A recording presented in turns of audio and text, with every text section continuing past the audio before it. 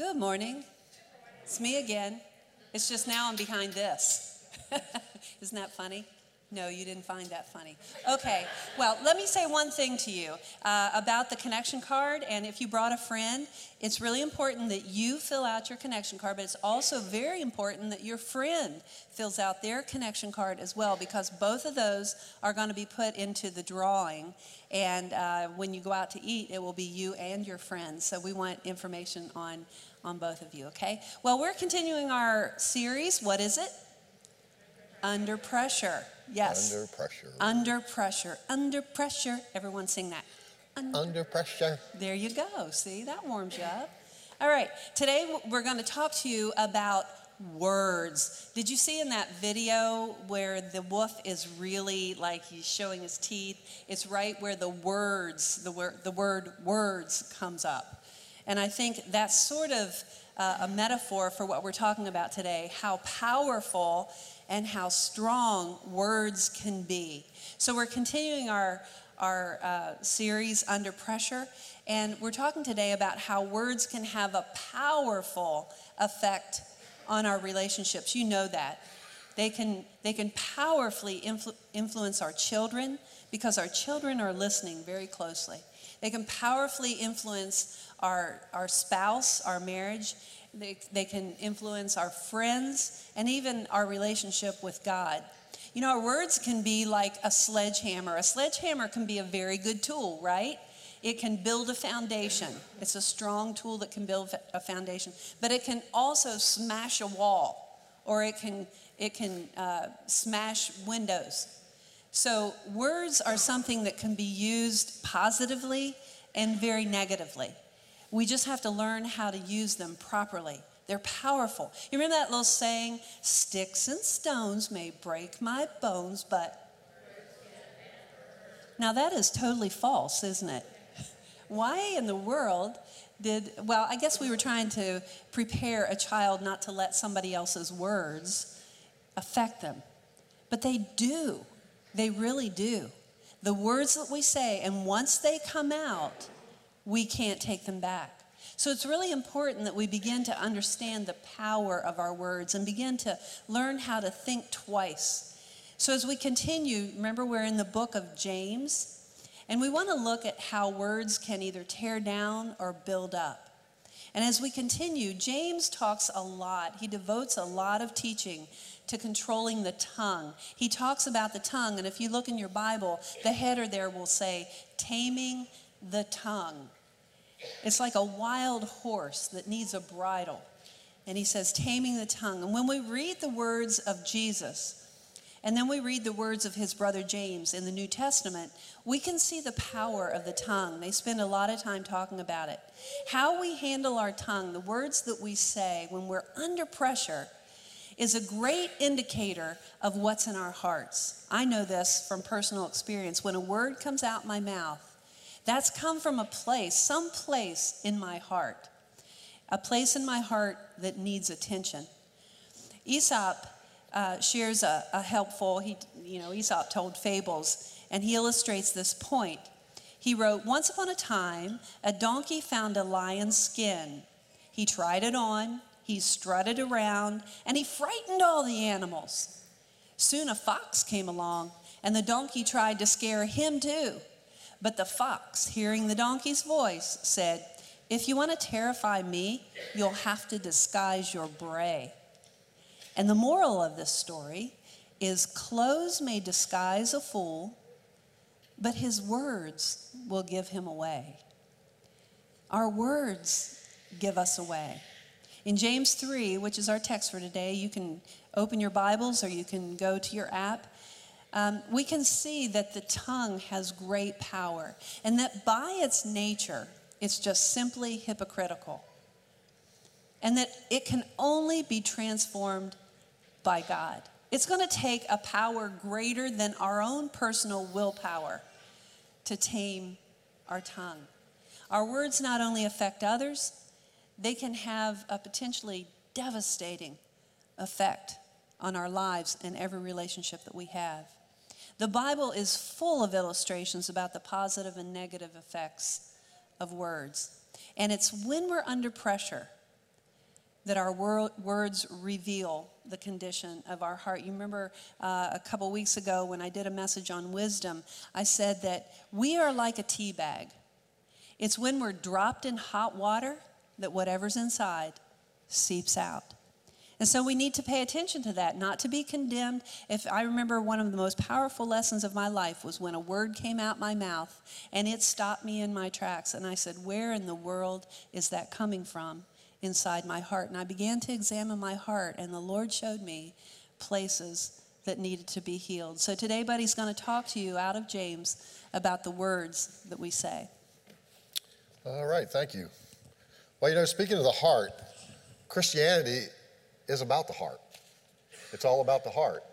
Jesus spoke about the heart and the change that happens when we truly believe and follow Jesus Christ. There's two key truths that I want to talk about for a moment about the words that roll off my tongue. There's two key truths. The first one, as Gay said, my words reveal the condition of my heart.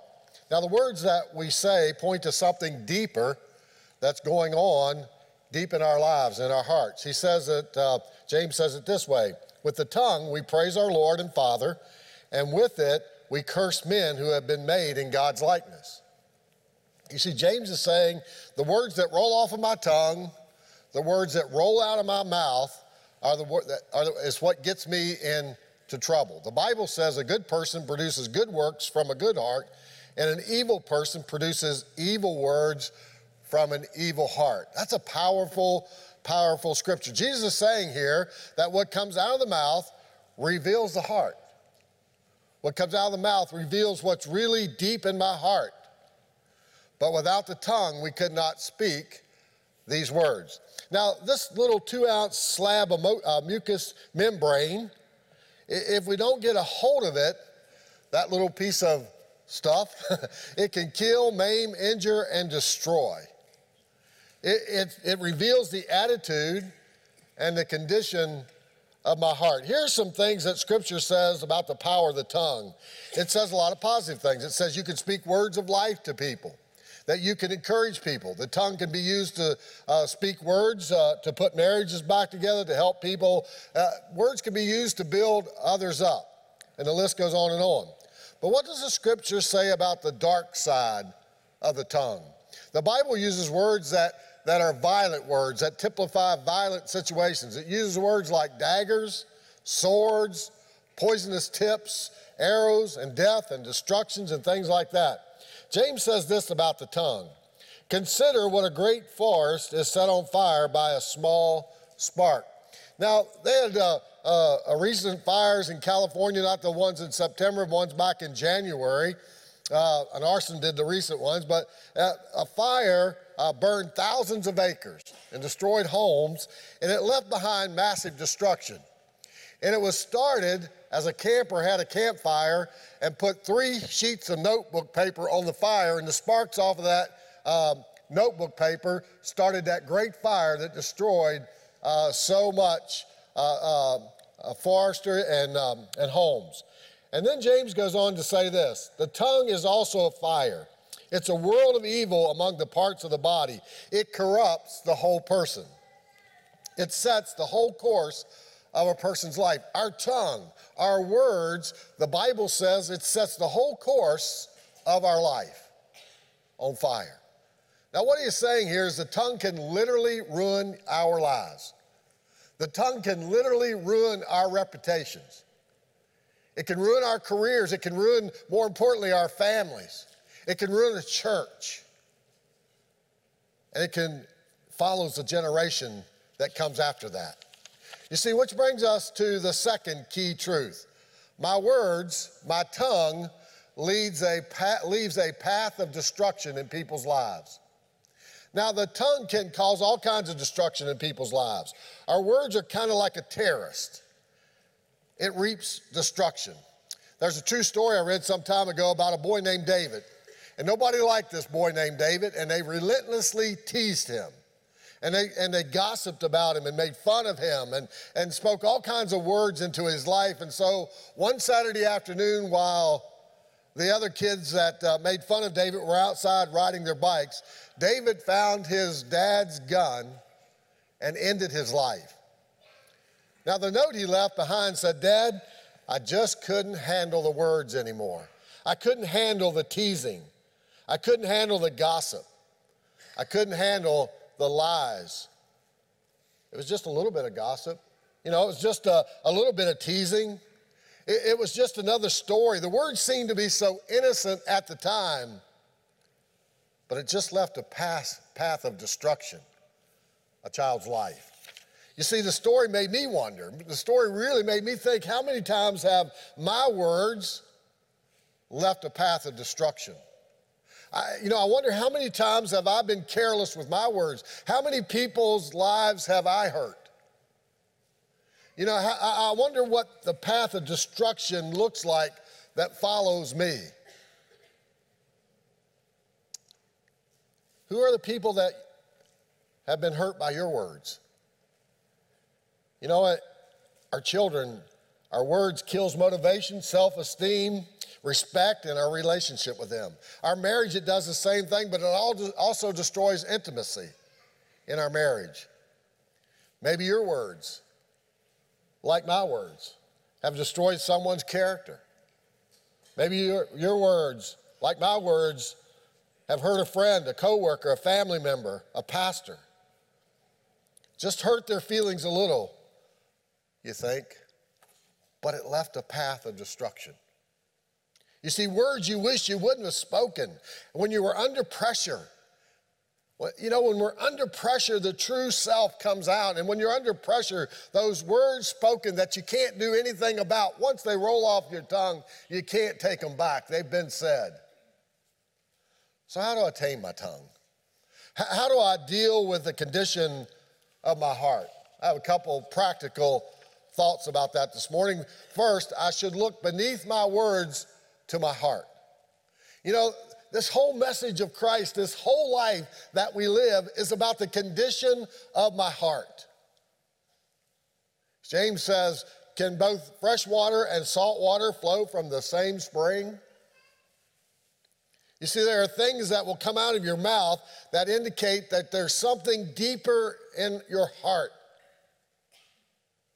And maybe you continually hurt others with your words that are spoken when you're under pressure, when you're in a tight spot. You see, you have to ask yourself, why? Why do I speak such evil, hurtful, harmful words? It all begins with what we think. You see, it's a vicious circle. What I think affects what I say, affects what I think, affects what I say, affects what I think. You see, you start with angry thoughts, followed by angry words, and those angry words result in a wounded person, a wounded spouse, a wounded child, a wounded friend, a wounded coworker. You see, that wounded soul results in a bitter heart, and that bitter heart results in more angry words. You just can't seem to get out of this vicious circle. We're angry, or we're wounded, or we're hurting, and we say more angry words. It goes around and around and around. I've been there in my own life. Jesus says that words are never a slip of the tongue. Oh, that's just a slip of the tongue. No, they're always an overflow from the heart. You see, Jesus said, for out of the overflow of your heart, the mouth speaks. Now, I may not have wanted to say it, but I felt it, or I wouldn't have said it. It was in my heart, or I wouldn't have said it. You see, our words start with our thoughts and how we feel. Do you ever have your thoughts come out in your words? You didn't mean to. You weren't going to say it, but you were under pressure, and the words just rolled out. And there's a wounded person. That's what Jesus is talking about. In fact, Jesus says it's inevitable. If it's in your heart, it's going to come out your mouth. Eventually, it's going to happen. Another thing that we can do is we can ask God for help. James says that no man has tamed the tongue. No man has tamed the tongue, but he doesn't say that God can't help us tame the tongue. You see, in our own power and our own strength, no matter how much willpower, no matter how much determination we have, no matter how strong we think we are, we won't be able to tame the tongue.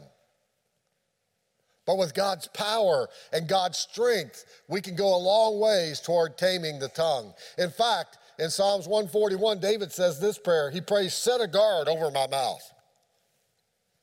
Keep watch over the door of my lips, and let not my heart be drawn to evil.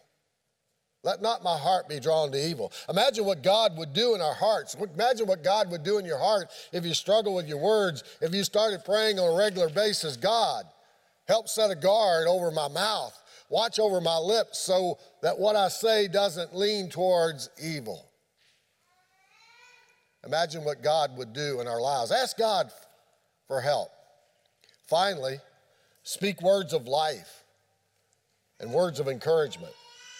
The Bible says when you talk, do not say harmful things, but say what people need, words that will help others become stronger. Then what you say will do good to those who listen to you.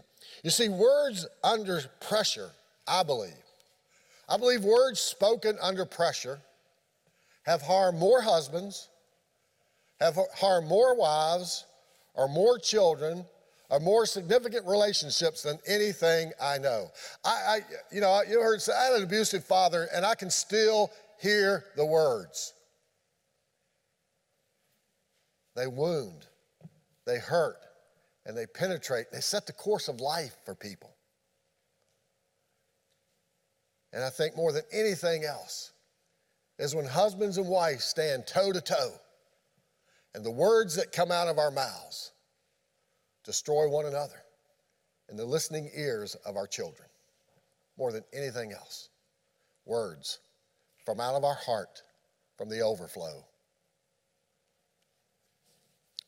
There's some business trainers named Ken Blanchard and Barbara Glanz, and they did some training with 3,000 frontline workers at a grocery store and the retail outlets across the country. And they talked about the power of words in their lecture, and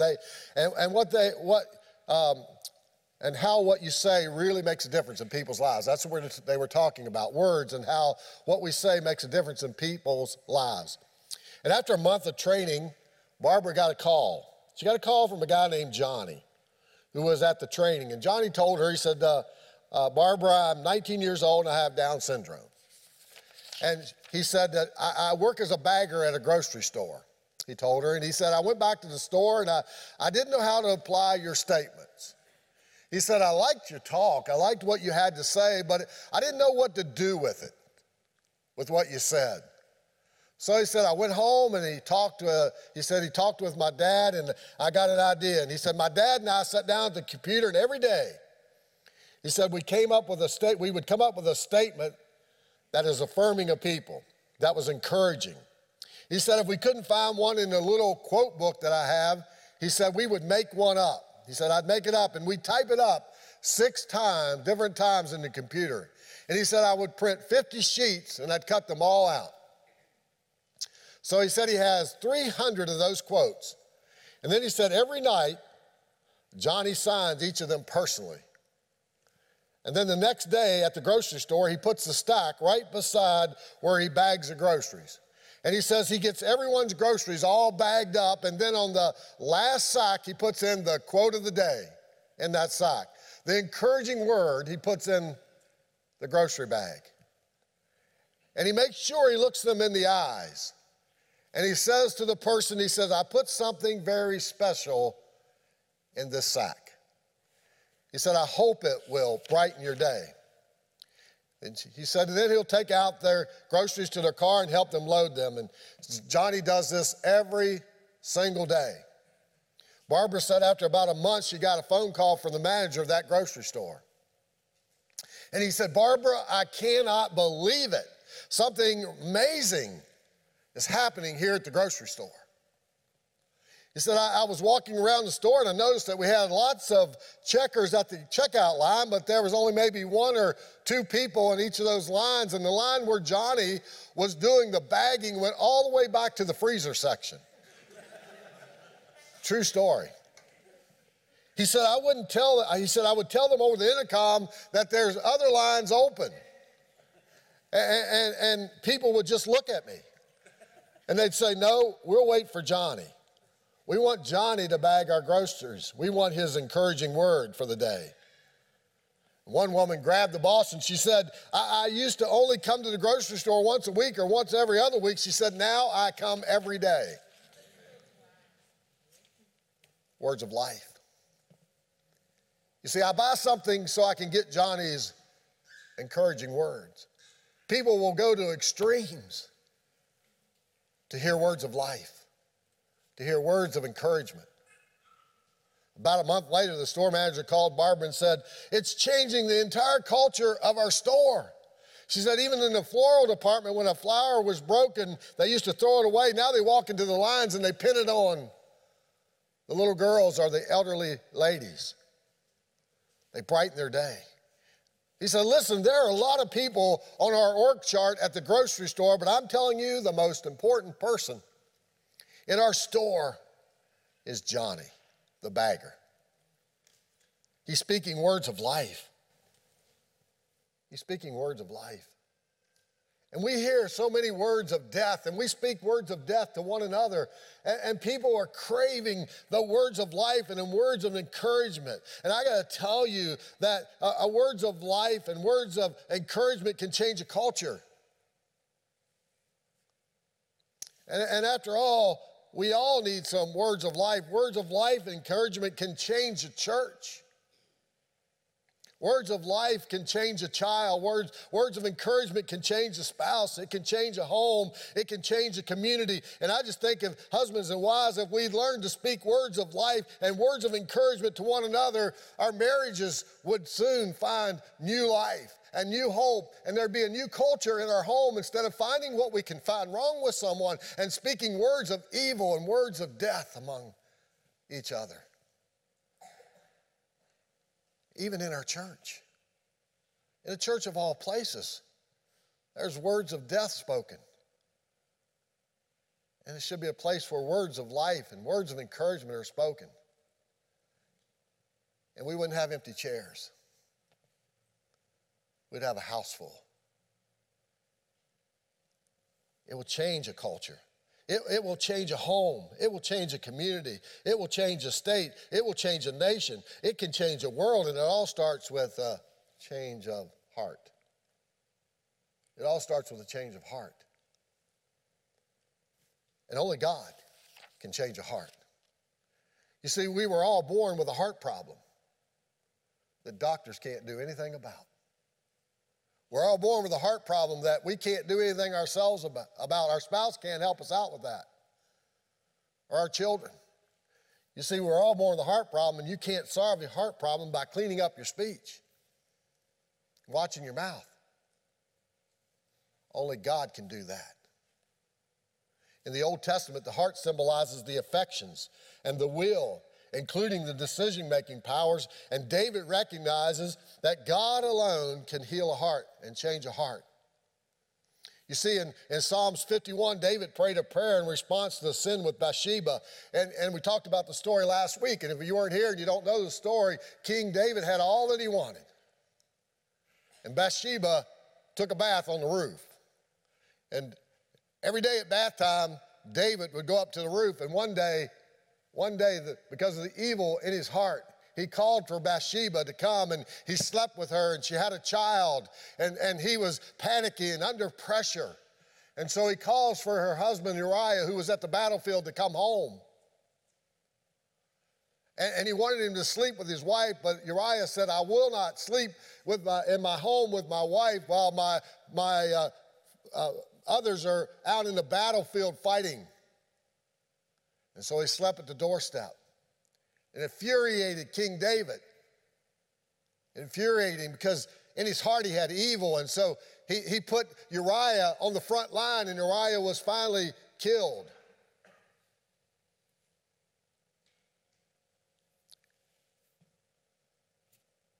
And then King David himself lost his child. When Nathan came to him and talked to him about his sin, he was devastated. because of the evil in his heart. Now, this was a man that followed God, but he had evil in his heart. And this prayer in Psalms 51 was a response to the sin with Bathsheba. And here's what he prayed: wash away all of my iniquity and cleanse me from my sin. Hide your face from my sins and blot out my iniquities. In other words, God, forgive me. I'm a sinner. I have sinned against you. God, I have sinned against Bathsheba. I have sinned. Please forgive me. You see, confessing our sin is the first step in a changed heart.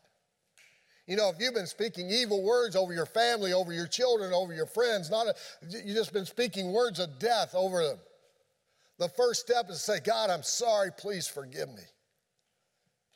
Please forgive me for the words that I have spoken.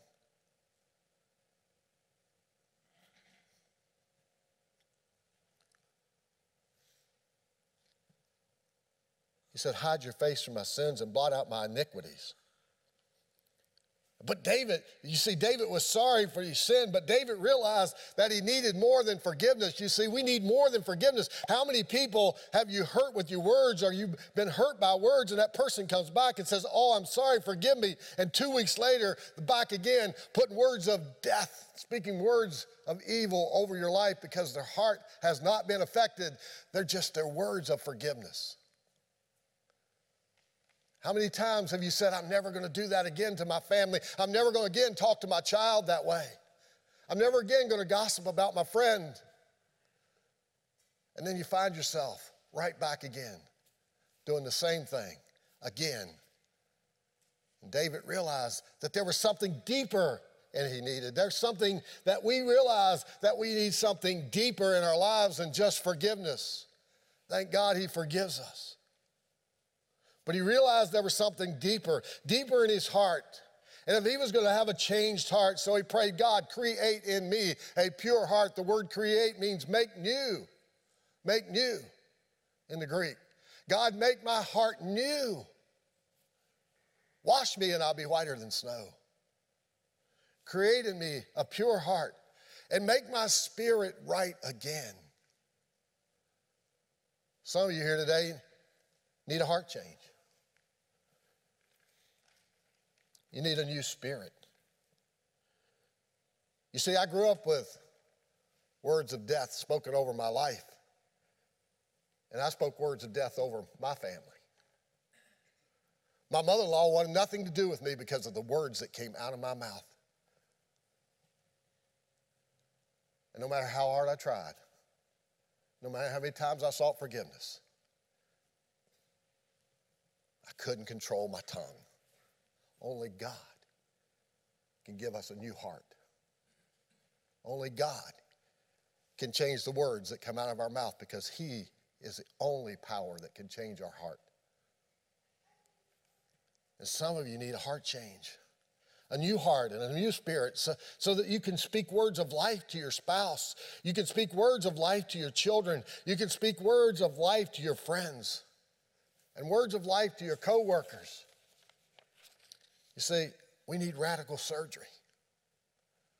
We need a new heart. David said, create, make new my heart.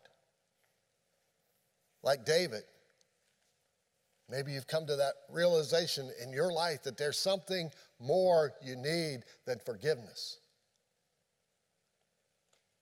And you need to pray, as David prayed, dear God, create in me a pure heart. Let's pray. Father, we thank you today for your Holy Spirit. We thank you for your Holy Spirit's hush over this place this morning. For those that are online and those, Lord, that are in the cafe. And Lord, I just pray right now that your Holy Spirit would fall fresh and new upon us.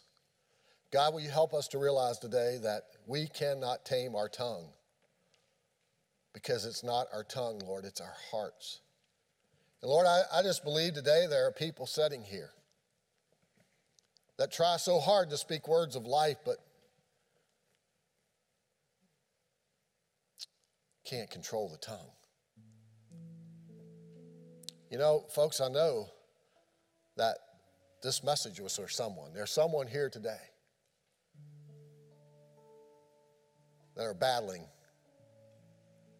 words of death. And you're speaking words of death over your spouse or your children or your coworkers. And I realize some of you grew up and that's all you ever heard was words of death. And God can change your heart too. He can heal your heart.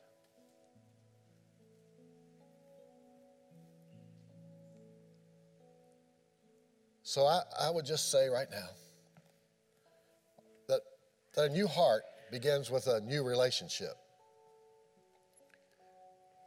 And if you're saying that, you know, I've just never accepted Christ as my Savior, I've never asked him to forgive me of my sins, right now is the time to do that. Just to ask God, God, please forgive me. Please forgive me for all my sins. You can just pray that right there. Just pray it like you really mean it. God, I'm really sorry.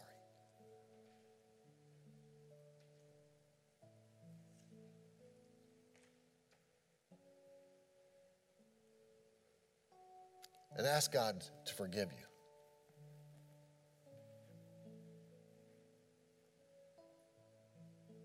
And ask him to be your Savior.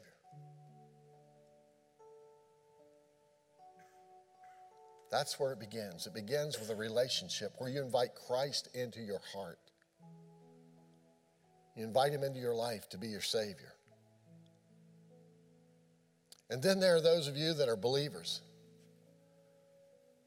but you know your heart's not right because of what comes out of your mouth. You know there's something deeper going on. And I'm telling you that only God can give us a new heart. David, God said, was a man after his own heart. And I believe it's because David had a new heart. And God wants to give us a new heart, a changed heart. And there's some of you today that just need to pray, God, create in me a pure heart.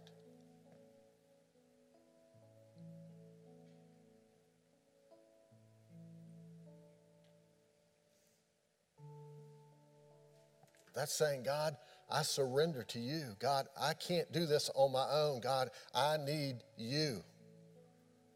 I am totally dependent upon you, God, to do something new in my heart. Now, with all of our heads bowed and all of our eyes closed, I just want to pray for you this morning. If that's you this morning, it's more than that. I just want you to acknowledge to God that you need a new heart. And I don't want anybody to look around because I don't want to embarrass anybody. I'm going to look around because I'm going to pray for you. I may not call you by name, but I'm going to pray for you right now as we close in prayer. With all of our heads bowed and all of our eyes closed, if you say, buddy, I need a pure heart. I need God to cleanse my heart. Would you just slip up your hand? Anybody like that? Yep. Yep. All across the auditorium. God bless you. You can put them right back down. God sees your hand. He knows your heart. And now will you just ask God? As I pray for you, we just ask God, will you open your heart by faith? You know, when we're saved, we receive salvation by faith. And what I'm talking to you about today, a pure heart, to create in me a pure heart, we have to receive that by faith. We say, God, I receive it. I believe it. I accept the fact that you can create in me a pure heart. It's by faith. Father, I pray for every person that raised their hand. God, what an honest spirit. God, what an honest person, an honest heart. It's not easy to hear a message like this and then raise my hand in a room like this. So God, I pray for every person that has prayed that prayer, create in me a pure heart. That God, you will do exactly that. And that, God, we will just receive it by faith. God, I am witness to the very fact that, God, you can create a new heart And the words come out of my mouth were changed. And so, God, I pray that for all my friends here today. I pray right now, Lord, in the name of Jesus, that the blood of Christ would wash away all of our iniquity and create in us a pure heart, a heart that loves God, a heart that loves people, and a heart that loves the person, loves themselves. Thank you, Jesus. God, I'm just so grateful to serve a God of grace who forgives us. But not only forgives us, but desires for us to live better and gives us an avenue to live better through the power of the resurrection of Jesus Christ. Thank you, Lord, that the tomb is empty today. And you're seated at the right hand of the Father. And you're interceding for me and for my friends and those online. And we thank you, God. In Jesus' name we pray. Amen. God bless you. We're going to worship together. If you still like to come and pray, you can, but just receive what God has done for you today. If you've asked God into your heart today and asked him to forgive you of your sins, if you'll see Kelly at the back of the room, he has the bands that Salvation Band. It's this right here, but basically it just tells you what God did in your life today. And Kelly'd like to talk to you about that. Let's stand and worship, can we please? You can take my dry bones, breathe life into this skin. You called me